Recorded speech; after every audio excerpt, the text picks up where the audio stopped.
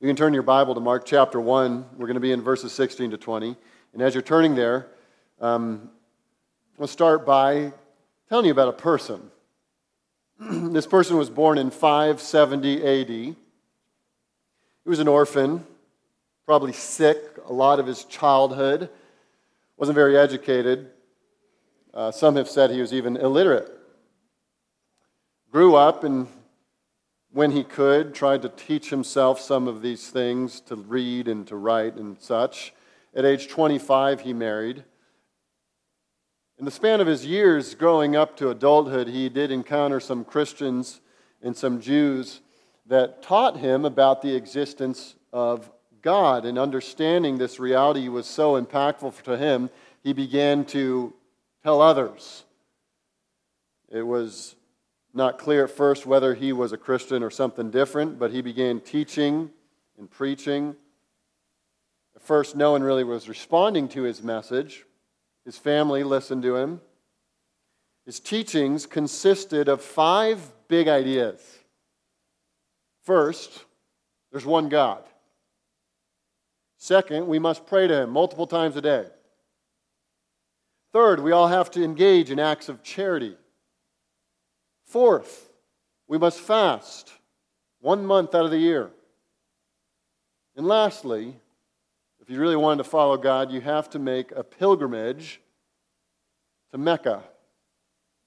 You all know who I'm talking about now, don't you? I'm talking about Muhammad. In this time of his life, at first no one was listening to him. Only his family he gathered around him, and only they would listen to him. But years later, when he was 52 years old, he was actually so opposed, he fled out of his hometown. He left and he went to a city called Medina. And there, while he was there, in 7 years, he amassed a huge following. Thousands of followers. And so when he returned to Mecca, he brought with him about 10,000 of his followers. It was an army, and he used that army to overtake the city. And on that day, historians say, Islam was born. That was in 622. In about 80 years, so by some estimates, a couple generations later, Islam is overrunning the entire Roman Empire. It's spreading like wildfire. It's spreading, starting there in the Middle East, but it's spreading all around the world. And you look at that and you go, well, how are they doing it? How are they spreading so quickly? And you know historically that the way that they spread their religion so quickly was by force. Right? You read the history books, this is kind of what happened. They would go into pagan nations and they would say, you must subdue your life under the authority of Allah, or what's the alternative? You die. We kill you. Those who believed in some God usually were given a different alternative. They wouldn't necessarily kill them, but they did oppress them in various ways. And it is by that way, by that force, that Islam spread throughout the world. It spread throughout the world. Now, Christianity was spreading as well during this time. But I want to bring up how Islam spread to highlight a reality. How has Christianity spread? Now, there have been times throughout history when the Christians got caught up in doing things they shouldn't have been doing, and you call them the Crusades, things like that, where it was fought more on a political level and a government level than a heart level. However, how has true, authentic, Christ-centered, Christ-following Christianity spread? I mean, both of these religions, if you just go on Google, you search, what's the biggest religion in the world? Or what are the top religions in the world? And by sheer number, without going to all the specifics of categories, you got Christianity and Islam right there at the top. And these religions are all over the world, all over the planet. We're just talking about the Philippines. On the other side of the globe, you have both of these belief systems present. Anywhere you go, even here, you'll find people, obviously Christians, we're a gathering of them, but you'll also find Muslims who are adherents of this other religion. I want to ask the question, if both of these have spread everywhere, how did Christianity spread? And I'm talking the true real biblical Christianity, not the kind of surface cultural Christianity that has happened in various times and places. I'm talking real, heart level, genuine conversion, biblical Christianity. How has that got around the globe? I mean, we want to know that, right? Well, what's at the heart of that? How does this spread? In fact, this is very critical to us because you know what? We're still on a mission of spreading Christianity. Not just as an external religion, but Christ and truth. The mission's not over. We're not done spreading it. And so I want to know, how has it spread? I want to know, how did it spread? I want to know what I can learn about that so I can understand what are we supposed to be doing here to make sure that it continues to spread. And so we're going to look at, in the book of Mark, a central piece of how the church began and what it's supposed to be doing, and really the beginning. If it's like the first domino, you might say. It's like the first domino that gets knocked over and it begins this whole the domino after domino falling and spreading throughout all the world. How did it all begin? And of course, it begins with Jesus. And I want to read to you chapter 1, verses 16 to 20. And in this section, we're going to encounter a theme that is so critical, so central. We either embrace what Jesus is telling us to do, or we fade into irrelevance. This is a thing that we're going to encounter here in these verses, that we either embrace and live, or neglect and die. Success or failure is going to be contingent upon what we do with these verses, and in specifically what Jesus has called his followers to do and to be. This is foundational. This is critical. We lose this, we lose the church. We lose this conviction, we're gone in a generation. Let's read it, verses 16 to 20. Passing alongside the Sea of Galilee, he, that's Jesus, saw Simon and Andrew, the brother of Simon, casting a net into the sea, for they were fishermen. And Jesus said to them, "Follow me, and I will make you become fishers of men." And immediately they left their nets and followed him. And going on a little further, he saw James, the son of Zebedee, and John, his brother, who were in their boat mending their nets. And immediately he called them, and they left their father Zebedee in the boat with the hired servants and followed him.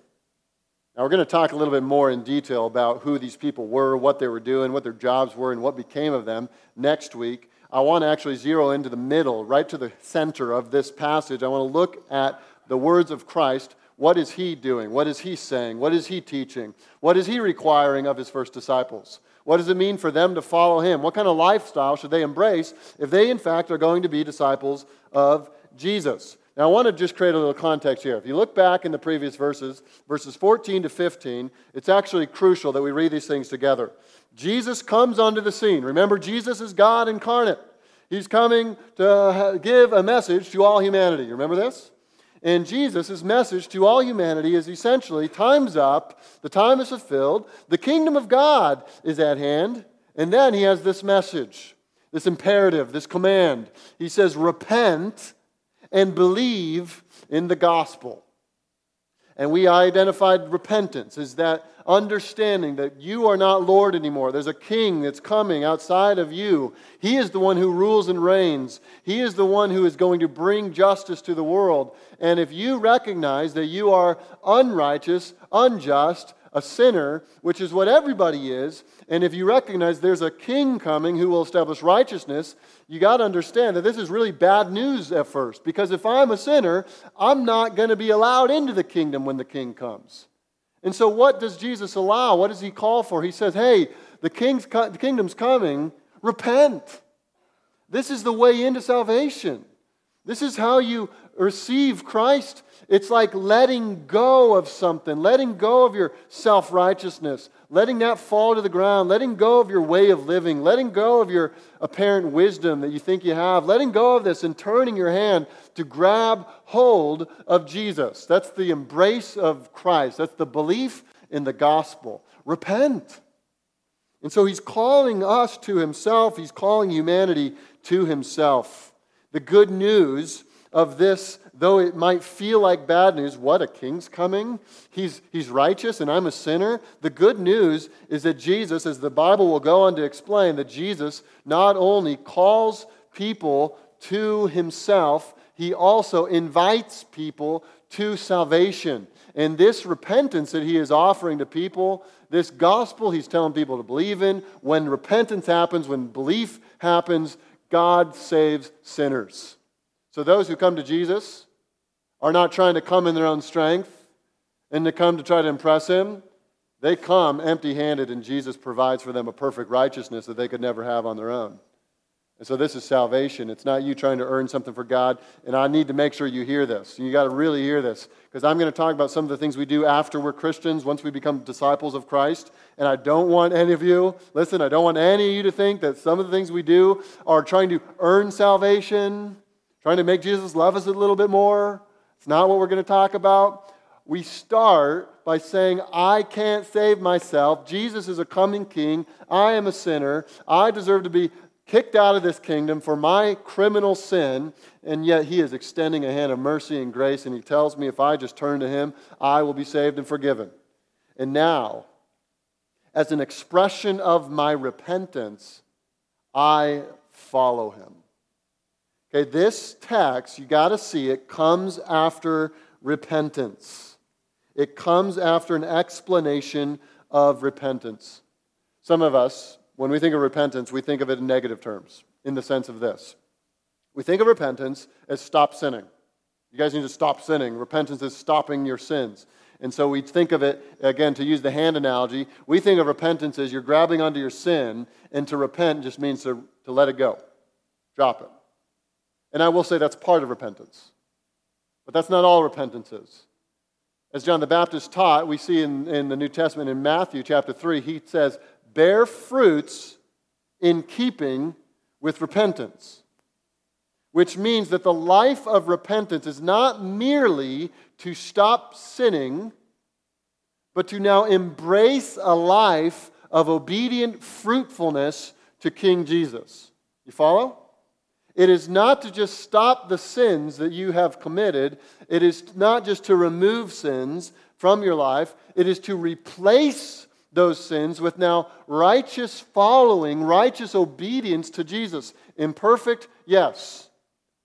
Flawed obedience? Yes. But now still we're turning to Christ in obedience. Now we're seeing here that we are called to repent, and then as an expression of repentance, watch this, Jesus comes and says to these disciples who will follow them, or he'll call, he says, now follow me.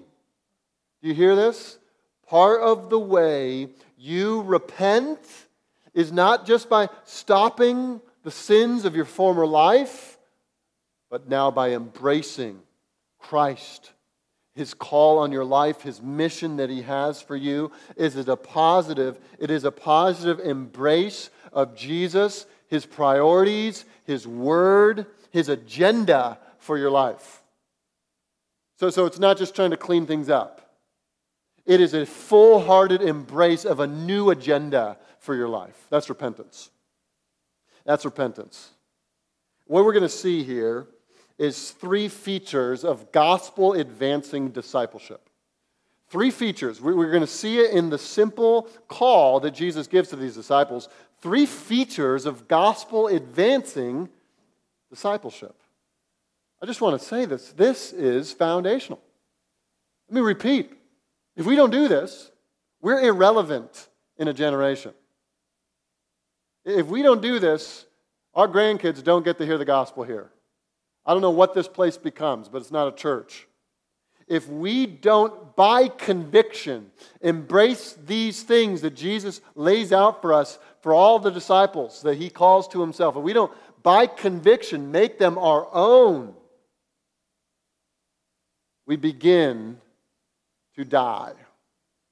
I mean, that's the first smell of death in the air. It is a church that has forgotten. It is a group of Christians that have forgotten what Jesus demands of all His disciples, we forget this basic reality of what it means to follow Jesus, and we embrace a sort of churchianity. I'm telling you, that's the first step down the path toward death. A church must understand, and individuals who comprise the church must understand what it means to follow Jesus. And so we got to look at the features of gospel advancing discipleship. We're going to see 3 of them. I want to first draw your attention to the first words Jesus says there in that verse 17. Jesus said to them, let's look at the first 2, follow me. He first says, follow me. This was a little bit not normal for a rabbi in Jewish culture in this time. Normally, the students would choose their own rabbis. And you would know a good rabbi by the number of students that they had. If you had a bunch of students following you around, you must be a pretty effective rabbi because all the students wanted to follow you. Jesus, and all through Mark, you're going to see this, Jesus just breaks protocol. He breaks the rules of the society, and he does things his own way. Of course, he's infinitely wise, and so he's doing what the right way would be. He goes after a few men. We have 4 in this passage, and he picks them. He goes after them. And it says that in this text, these people heard him and they immediately followed him. Now, we know from the other Gospels that this probably wasn't the first time they encountered Jesus. They'd heard about him, and John even describes that they had seen some amazing things that Jesus had done. But this was the first time that Jesus said, now follow me. He uses those 2 words, I want you to follow me. And it says that they immediately followed him. They left their nets and they began to actually follow him around. Now, you might ask yourself, well, why did Jesus do this? Why would Jesus say, follow me? And you would know the answer, but let's just state the obvious. Why are these people following Jesus around? Well, the answer is that in following Jesus, you learn from him, right? In following Jesus, you begin to learn who he is, what he believes, how he treats people. You're watching his life, you're listening to his teachings. You would actually follow him around. In Matthew chapter 10, verse 29, Jesus said this. Listen to this. It's a graphic picture. It's a good one to take in your mind when you think about what it actually means to follow Jesus. He says, take my yoke upon you and learn from me. You a farmer? You know what a yoke is? You need oxen that need to plow a field. You get these 2 giant beasts. And to make them go in the way that you want and to make sure they're all sticking together, you would get this big yoke made of wood and metal. And this big device would hang over the necks of these 2 giant animals, and it'd lock them together. Now these 2 things, one's not going this way and the other's going this way. Now the beasts are going side by side and they could plow a field. The strength of the 2 of them together was able to accomplish much, and so they would lock them together, make sure they couldn't leave. And Jesus is saying, to put an image in your mind, he's saying, I have a yoke too. Okay? I got a yoke on me, and what I want you to do, if you want to be my disciple and you want to learn from me, take that yoke and put yourself in the second slot. Okay? Put yourself right here. Wrap it around your neck. Tie yourself up. And here's what you're going to do. You're now walking with me where I walk. You're going where I go. You're listening to what I teach. You're watching how I live. This is what it meant to be a disciple and to follow Jesus. They would move together. They would talk together. And they would learn from Jesus as he lived his life. Now, listen. This would be a kind of learning that's more than just book learning, right? If you're walking around with someone day in, day out, you actually get to know them much better than if you just stand in a class and listen to them lecture. These disciples would watch him live. They would get to see him interact with just about any person that comes their way. They're watching them, and this isn't not a powerful way of teaching. It's a powerful way to teach. So think about this. Your parents.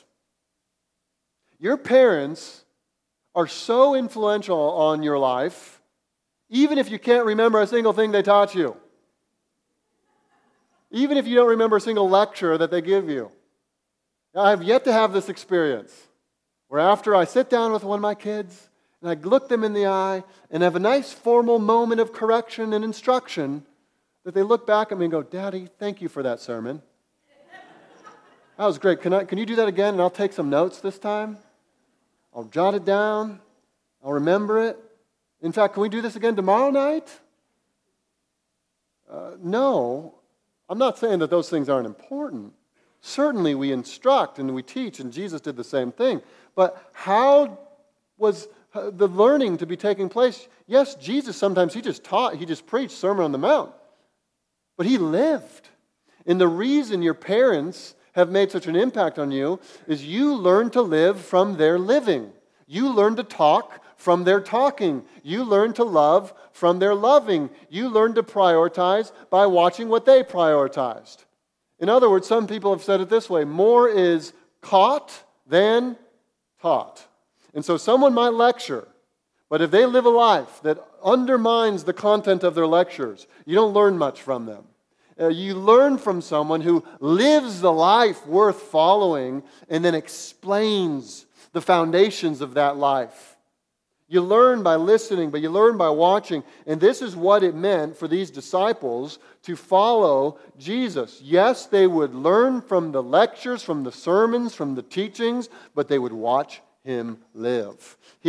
Let's bridge the gap a little bit. Okay, how now do we, today's world, follow Jesus?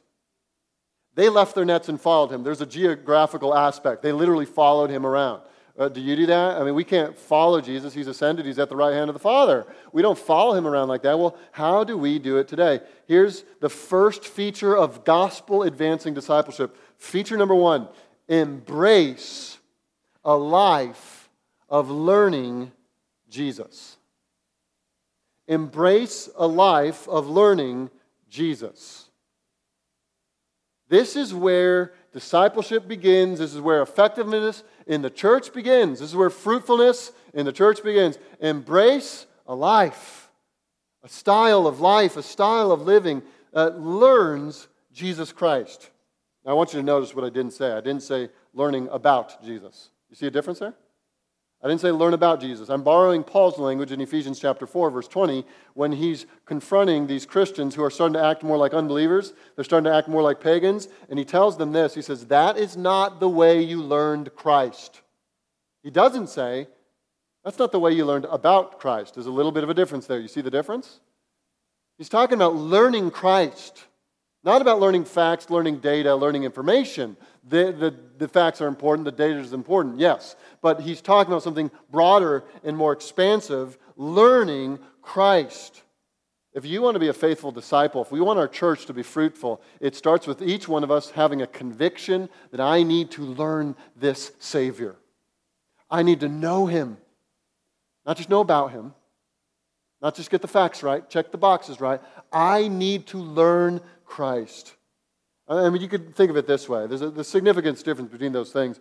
If we're going to France and we need someone who has learned French, and I say, hey, go find someone who's learned French so we can get our way around here. We can communicate a little bit. We get a translator. And you go and you find someone who knows about French. Is that going to help much?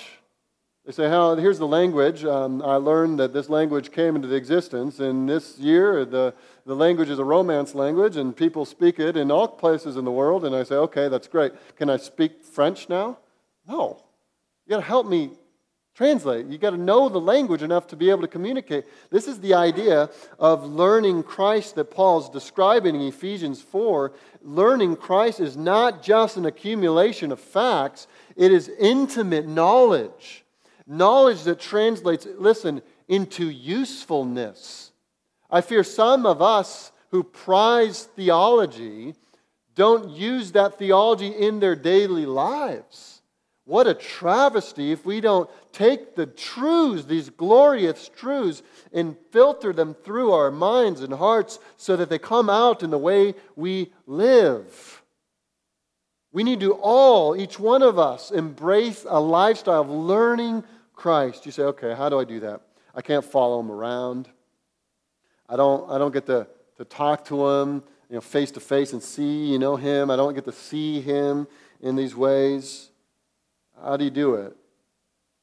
I mean, we're not talking about the kind of clinical learning that a scientist might, in a textbook or in a laboratory learn information. We're talking more like a relational learning, like a married couple after 50 years being married together, how they learn each other. You see the difference? Do you know Christ in that way? How do you learn Christ in that way? Grow in intimacy with Christ. Grow in knowledge, depth of knowledge and nearness and communion with Jesus. To use that a marriage analogy, how do we do this? Imagine this. Imagine a husband and wife are separated for a year, and that husband writes letters to his wife. In every letter, he tells what's happening in his life and what's happening in his heart, what he's doing, what he's thinking, what he's feeling. And he sends that letter to the wife. And the wife, whenever she opens up that letter, she reads it very carefully. She doesn't read it like an instruction manual. She reads it as if it's coming from someone who loves her. And so she reads it with the intent of being near to her husband. Though they are far, in the letter, in the note, in the writing, she can embrace that and feel near to him, feel like she knows him, because it's a very personal thing. Do you understand that God has given us His revelation, His Word, and the Scriptures are God's gift to us that we might know Him? We can maybe study the Scriptures in a very clinical, technical way. And there's a time and place for that. But do we also see that this is a personal God who's revealing who He is to us that we might know Him, love Him, cherish Him, and have a relationship with Him, walk with Him? That this is very personal.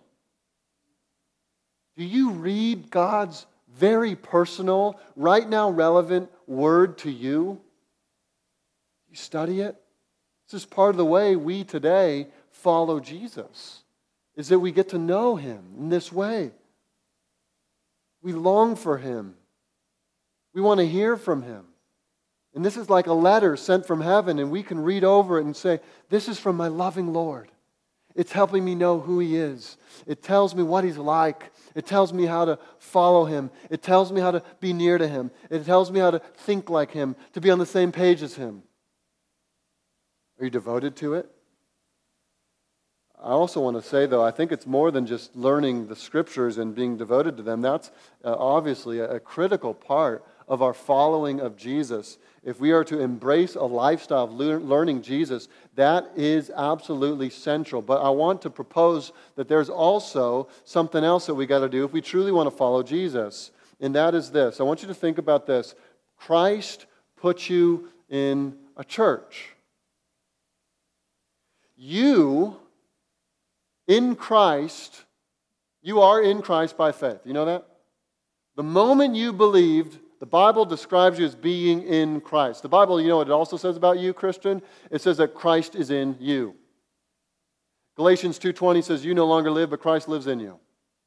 That the life of Christ, the mind of Christ is yours. The words of Christ are yours. You have the Holy Spirit that enables you to give the character of Christ, to show the character of Christ in your life.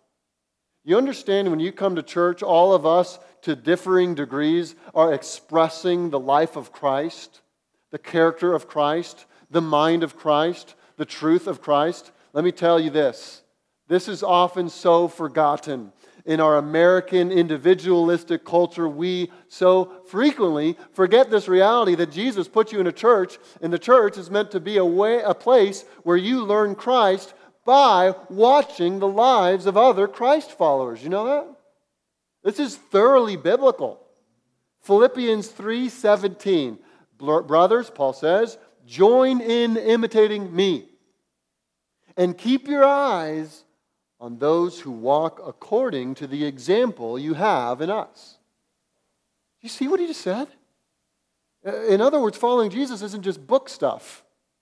It starts there because that's where we get the truth from God's Word, but it's beyond that. It's all the people who have taken the knowledge of God from the Word of God and they're living lives to follow Jesus. And as I look around and I see you following Jesus, I am commanded in Philippians to keep my eyes on you. Why? So I can learn from you. All of us. Isn't that amazing? You're here to help others follow Jesus, not just by teaching them something, by giving them a lecture, although that comes, and that's an opportunity sometimes, but you're here in the way you talk, the way you shake hands, the way you embrace, the way you love, to show what Jesus is like. The way we follow Jesus in part is by following the examples of other Jesus followers.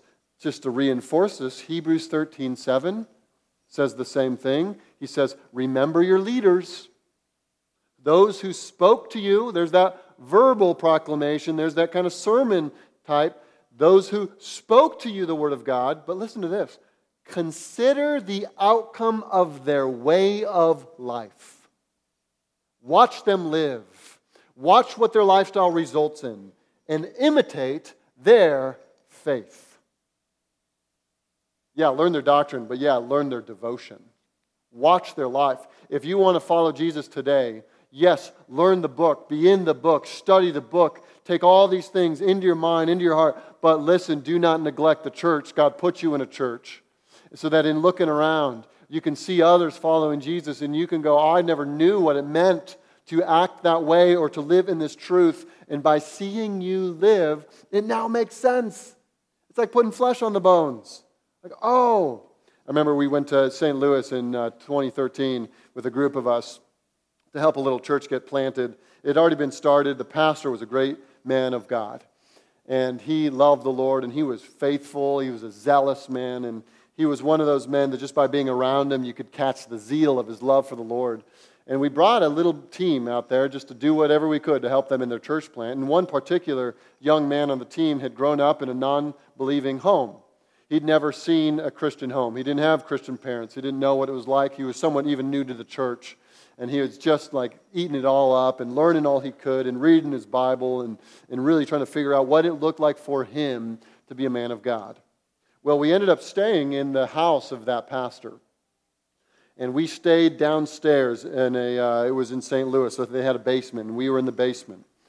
And every morning, around 4:30 a.m., we'd hear the creaking of the floor over us. And that man would be up, and we would know that the coffee's brewing, the Bible's being opened, and he would be in the Word, studying before any of us were up. He'd be studying the truths of Scripture so it could be in him. He'd be spending time in prayer. By the time the rest of us got up and we'd spend time around the breakfast table with he and his family, and he would be leading his family in devotions. And his family would eat it up. They would sit around, and these were kids. I mean, it wasn't like it was all fine and dandy. At times it was a zoo. But this man was absolutely persistent and kind and loving. The way he led his kids was exemplary. The way he modeled it for his wife was exemplary. And I remember at the end of this trip, we had done so many things. We had preached the gospel on street corners. We had gone door to door. We had talked to people at parks. We had done all kinds of things.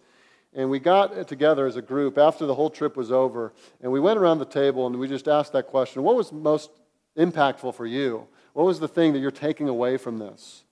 And that young man who had never seen a Christian live in the home, never seen a Christian father, never seen a Christian husband, he said, you know what it was? It was just watching the pastor be a husband. It was watching him lead his family. I'd never seen anything like that. I didn't have a category for a man leading his family in worship. I didn't have a category for that. I didn't know what it meant to lead a home. You see, we're not only meant to learn by just book knowledge. As far as that goes, that is great, but God has also designed that people take the truths of the book and they invest it in their lives and they live it out before people. And then, listen, we invite people into our lives and they watch us live as we follow Christ. Yes, imperfectly. Yes, we stumble forward together, but we learn from watching each other in the struggle. See, listen, we are a community of Christ learners. We are here to learn Christ. And yes, that means we learn from Scripture, we learn from sermons, we learn from lectures, we learn from all those things. We must, that is biblical, and we also learn by watching the lives of the people around us. So let me ask you, who are you learning from? This is part of our following of Jesus. Who are you watching? that is a good example of enfleshed theology? Young men, study your Bible. Study it hard. But do you have an older man that has walked with the Lord for many years, that's maybe loved a wife and raised some kids, that you can say, I need to learn from you because you can help me follow Jesus? And young women, yes, study the Word. Yes, read good books. Get yourself in the Bible study. But open your life up to the other women in the room who are also following Jesus and say, I don't have it figured out. Can I learn from you how to follow Jesus in the home, in your singleness, as a mother, as a wife? You need both. By the way, this is why we do church membership the way we do. We say that everyone has a commitment here. Everyone is involved here. Everyone has to help each other follow Jesus. I need you. You need me. We need each other because we're not just here to learn bare facts about Jesus. We want to learn Christ.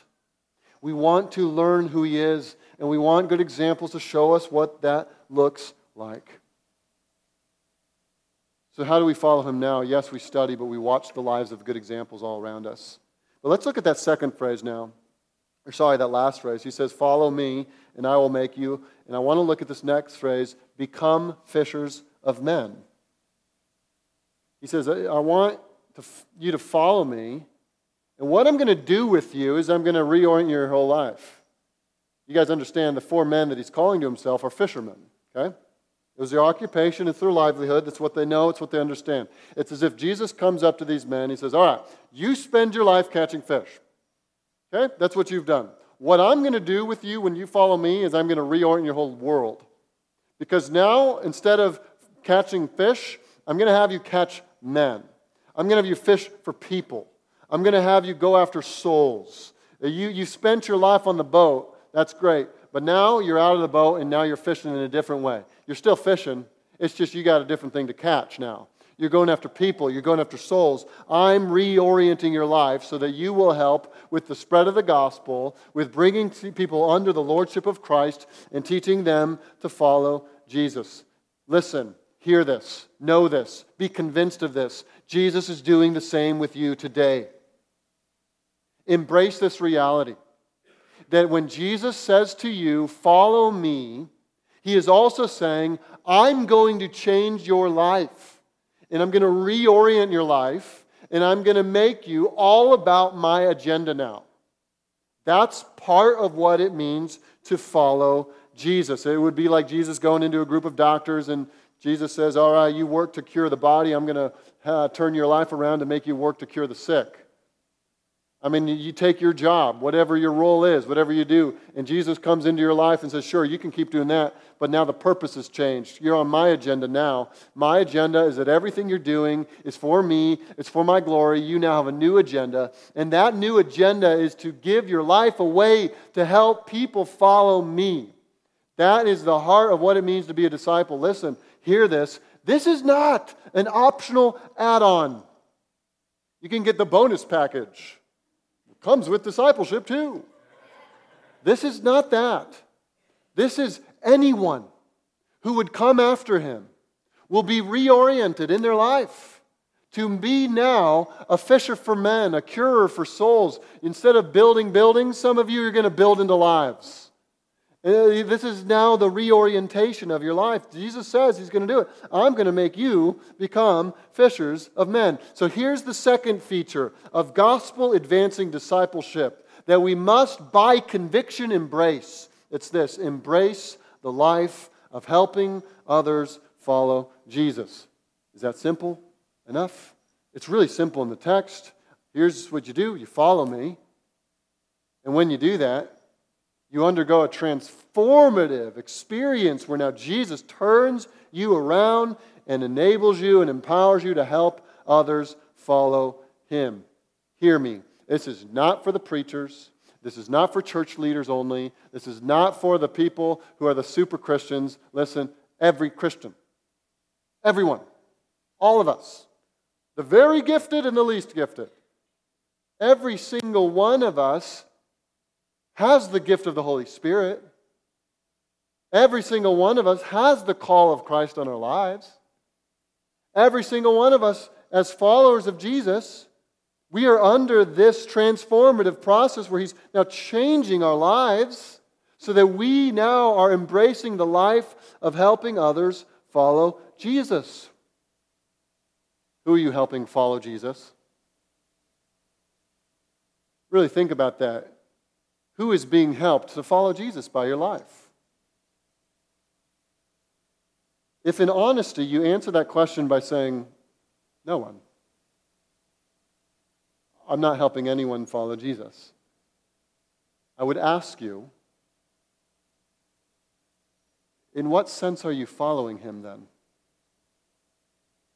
If the very first thing He says that He does with His followers is He turns them into fishers for men. The very essence of saying, I am following you, is to say, I'm embracing all that you are for me. I'm embracing your agenda for my life, and I am going to do what you tell me to do. And if you say that you're going to transform me to become a fisher for men, well, that's what I'm going to be. And if I'm the weakest person in the room, that don't matter, because I'm still under this call.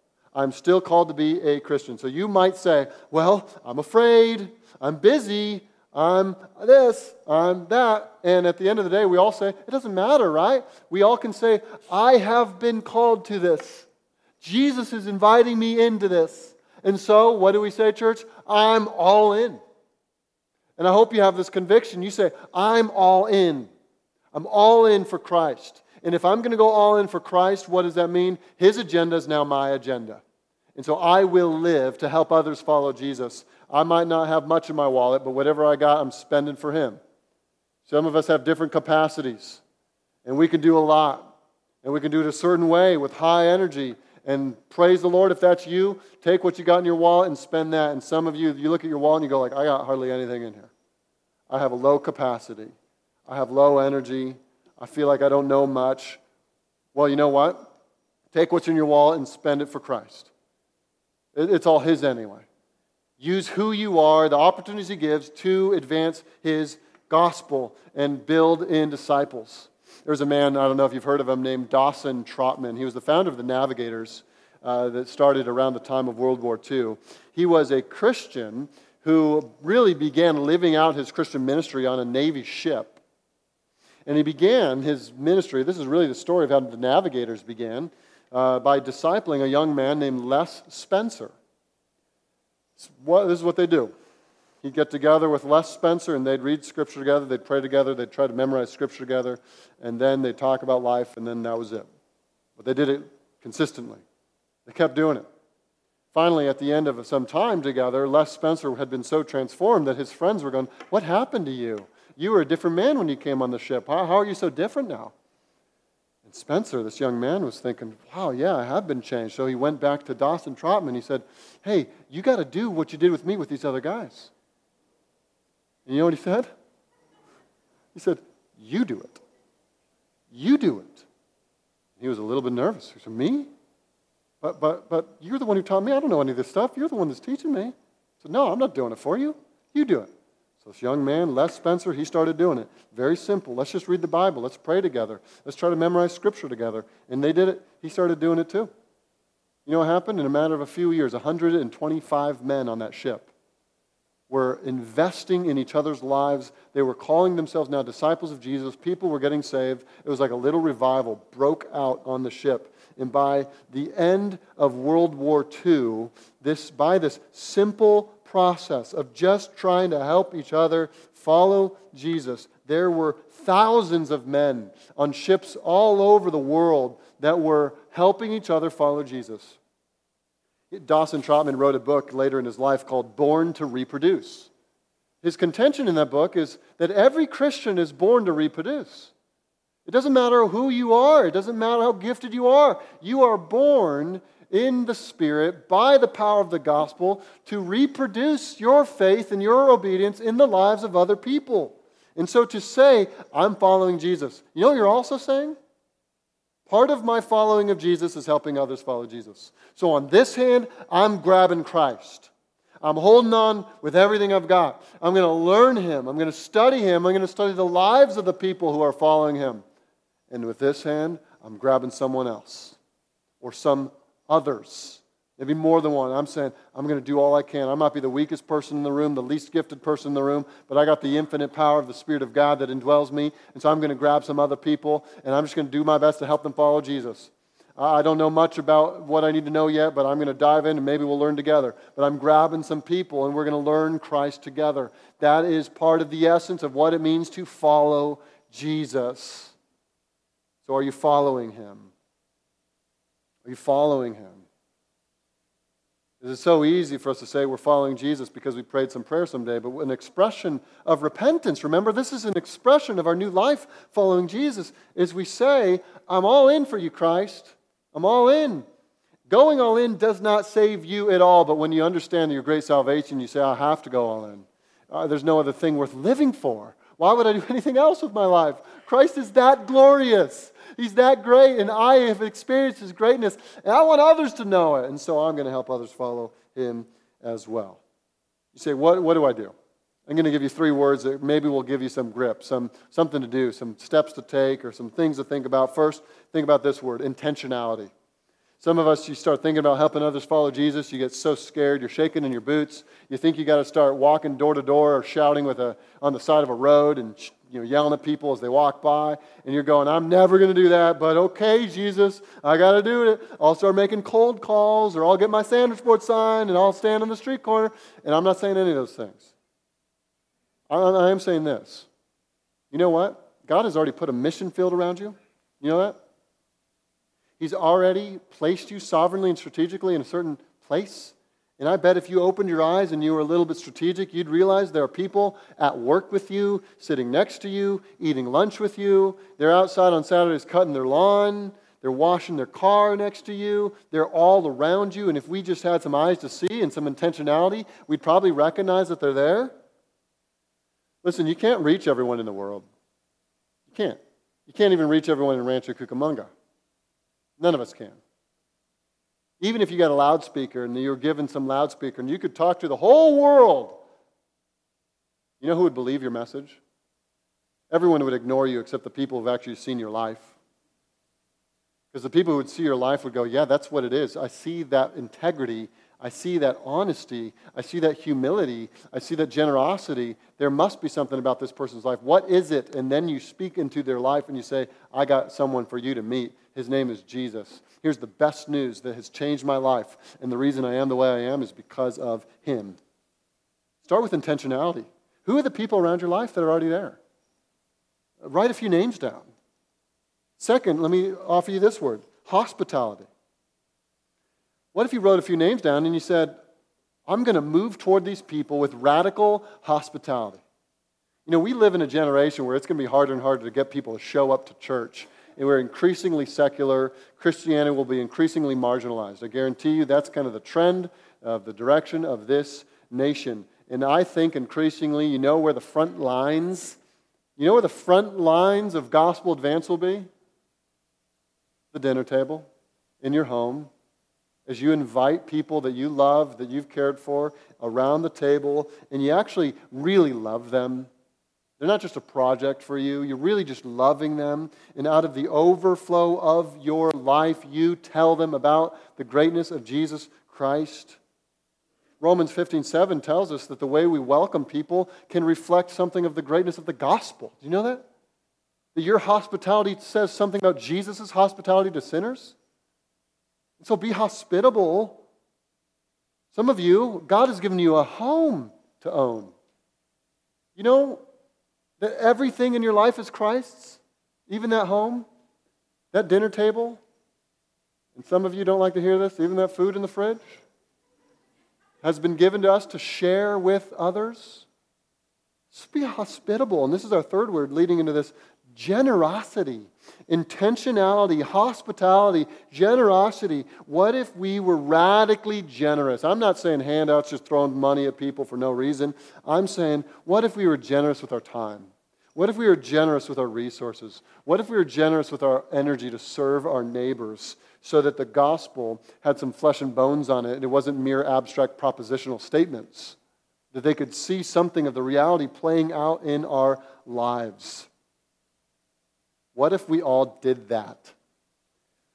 I remember in seminary learning a valuable lesson when the teacher asked a question to the whole class, and the question he asked was this: how many of you came to Christ because of the love that some Christian or some church showed you? Hands shoot up all around the room. The first guy goes, I was a high school student. I was invited to a summer camp. Didn't know the gospel. The students there came around me. They loved me. They invited me in to their friend group. They treated me like one of their peers. They genuinely loved me. I felt so cared for by the leaders. By the end of the night, when I heard about their gospel, I said, I want whatever they have. A person repented and gave their life to Christ at that moment. Another person with his hand up said, I was from Africa, moved to America. I was invited to a church. I'd never been to one. Showed up on the first Sunday. It was around Thanksgiving time. Some old lady in the congregation walked up to me and asked if I had a place to go for Thanksgiving. I told him I didn't. I didn't have anywhere to go. And so that old lady invited that foreigner to her home to sit at the table. And on Thanksgiving Day, he showed up, and he had never experienced such hospitality. He thought to himself, I don't know what it is about these people. I want what they have. He got saved. He gave his life to Christ. He's now serving the Lord in Africa. Another person with their hand up was called upon. This person was an atheist when he decided to show up to church. He showed up to church just because he thought it was fun to see a bunch of people, and one is just a little bit curious. So he showed up to church, and he began by thinking, I got nothing. I got everything they have. There's nothing that they have that I don't. At least that's how he began. Within a few months of him showing up to church, he began to realize they love differently than I love. They love differently. There's a sacrificial, I need nothing in return kind of love that they demonstrate. And he began to be convicted that he didn't have what they had. And he, before God finally cried out, I am lost. I can't love like they do. He repented and he gave his life for Christ. Listen, if all of us were intentional and hospitable and generous with the people God has already put around us, I wonder what he might do here. We tend to think of having ministry to unbelievers as so frightening, so crazy. We got to shout from the rooftops. And I tell you, it's probably more like just getting to know people, showing them love, and telling them what Jesus did. Just to land this even home in our own church, what we're going to be doing over the next few months, what you got in your bulletin is something that's a bookmark. So your readers, keep that with you, put in your book. And we're calling it 3 by 3 by 3. 3 people, 3 prayers, 3 practices. What if we did this? What if every single member of the church picked 3 people or couples of people who are already in their life? You started praying for them every day for boldness, for open doors, and for their salvation. And then you began adopting practices to know them, to serve them, and to share Christ with them. What if we all just did that? And we encouraged each other, we prayed for each other, and we did it together. And there was actual evangelistic action for the glory of God taking place in our church, that we didn't feel so great about having good intentions, that we actually moved in obedience to this commission to help others follow Jesus. How exciting would that be? When we share with the church the people we're praying for, and then next year one of them gets up here in the baptismal tank and says, I want to be public in my declaration to follow Jesus. How amazing would that be? And friends, I don't want us to ever think that because we have sound doctrine, all is well. Listen, let this hit you in the heart. You, individually, Christian, are responsible to do these things. You must help people follow Jesus. You must get to know and love your neighbors. You must be actively engaged in the mission God has for you. Why? Because we love them. Because Jesus has so loved us.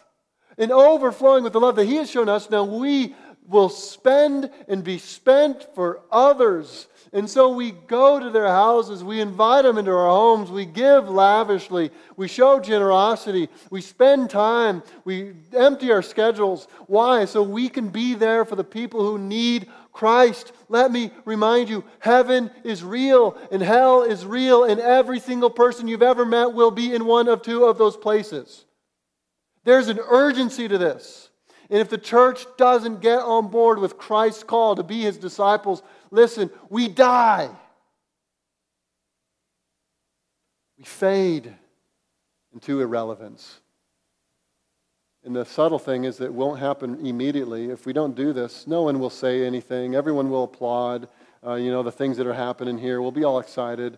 And yet, we must do this. And if we don't, it'll go unnoticed until 40 years from now. We'll be wondering what in the world happened because there's no one here. So he says, part of following Him is that we become fishers of men. I want to end with this. Here's the third feature of gospel-advancing discipleship. Embrace a life of continual transformation. Friends, it's okay to admit that you're not there yet. What I just described to you is a destination, and we're all on a journey in that pathway. It's okay for you right now to say, I'm not the fisher of men I need to be. It's not okay to say, I'm unwilling to change. Because what has Jesus said? Look at those words right in the middle. Follow me, and I will make you. You catch that? You got to see that. Who's going to make you the fisher of men? It's Him. He does this in your life. You follow Him, He changes you. And what this means is that now we are on a path of inward transformation because we must admit we're not there yet, right? We're not there yet. And so we also say, Jesus, you got to change me. You got to make me that. You got to transform me from the inside out. And I wonder if these 4 disciples had any idea what they're getting themselves into. Any idea where they're getting themselves into. They began to follow Him. But you know what happened to Peter? He failed a whole bunch, but then he preached to thousands. You want to know what happened to John? He took a long time to figure things out too, and then he became a pastor and a wise leader and led the church for many years and died in old age. James, what happened to him? Well, in his desire to serve the church, he gave his life up and was one of the first martyrs of the Christian church. These men, they were transformed, but it wasn't overnight. So I'm not asking you tomorrow to be this great and effective disciple maker. I am asking you to say to Jesus this morning, I need you to do this in me. And I'm going to take steps of obedience in this direction, but I can't do this in me. But you said that you would make me a fisher of men. And so I'm going to trust you. I'm going to walk in that direction. Jesus, change me. And as you do, you'll be amazed at how the Lord uses your frail efforts to build up His body and to advance His gospel. There's a baton in our hands right now. There's a baton in our hands right now. We don't get this. We fail to do this. We drop it. But we need to be the people who take it, grasp it, hold it with force and conviction. And we say, this is my life. All I am, all I'm doing, all my career, all my family, everything I'm invested in is ultimately for the purpose of helping people follow Jesus. That's why I live. I'm here for Him. And so think of your life and ask yourself, who is saying of me, that person is the one who helps me follow Jesus. That person is the one who introduced me to the Savior. He's the one. She's the one that showed me the way. If tonight all the lost people you've been praying for got saved, would anyone be saved? If all the people you're investing in and going after were suddenly converted, how many people in your circle would be converted? I ask that just to ask you the question, who is it? Who is it? Who's your person? By the grace of God, we can't control the outcome. By the grace of God, let's go hard after the people God has put around us and call them to be followers of Jesus by explaining the beautiful and glorious gospel that saves. Let's pray.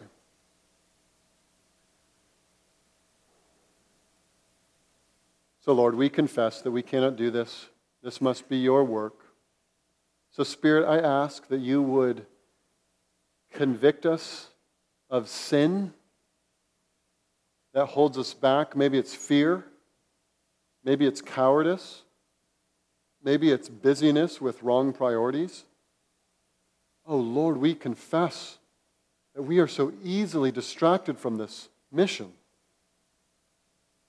We ask that you convict us of how we can change. Lord, I pray that as an outcome of this time spent looking at these words you've spoken, that there would be many of us who talk about these things together and encourage each other in faithfulness to walk embracing the life following you, the life of continual transformation where you make us into fishers of men. May this be done for your glory. In Jesus' name, amen.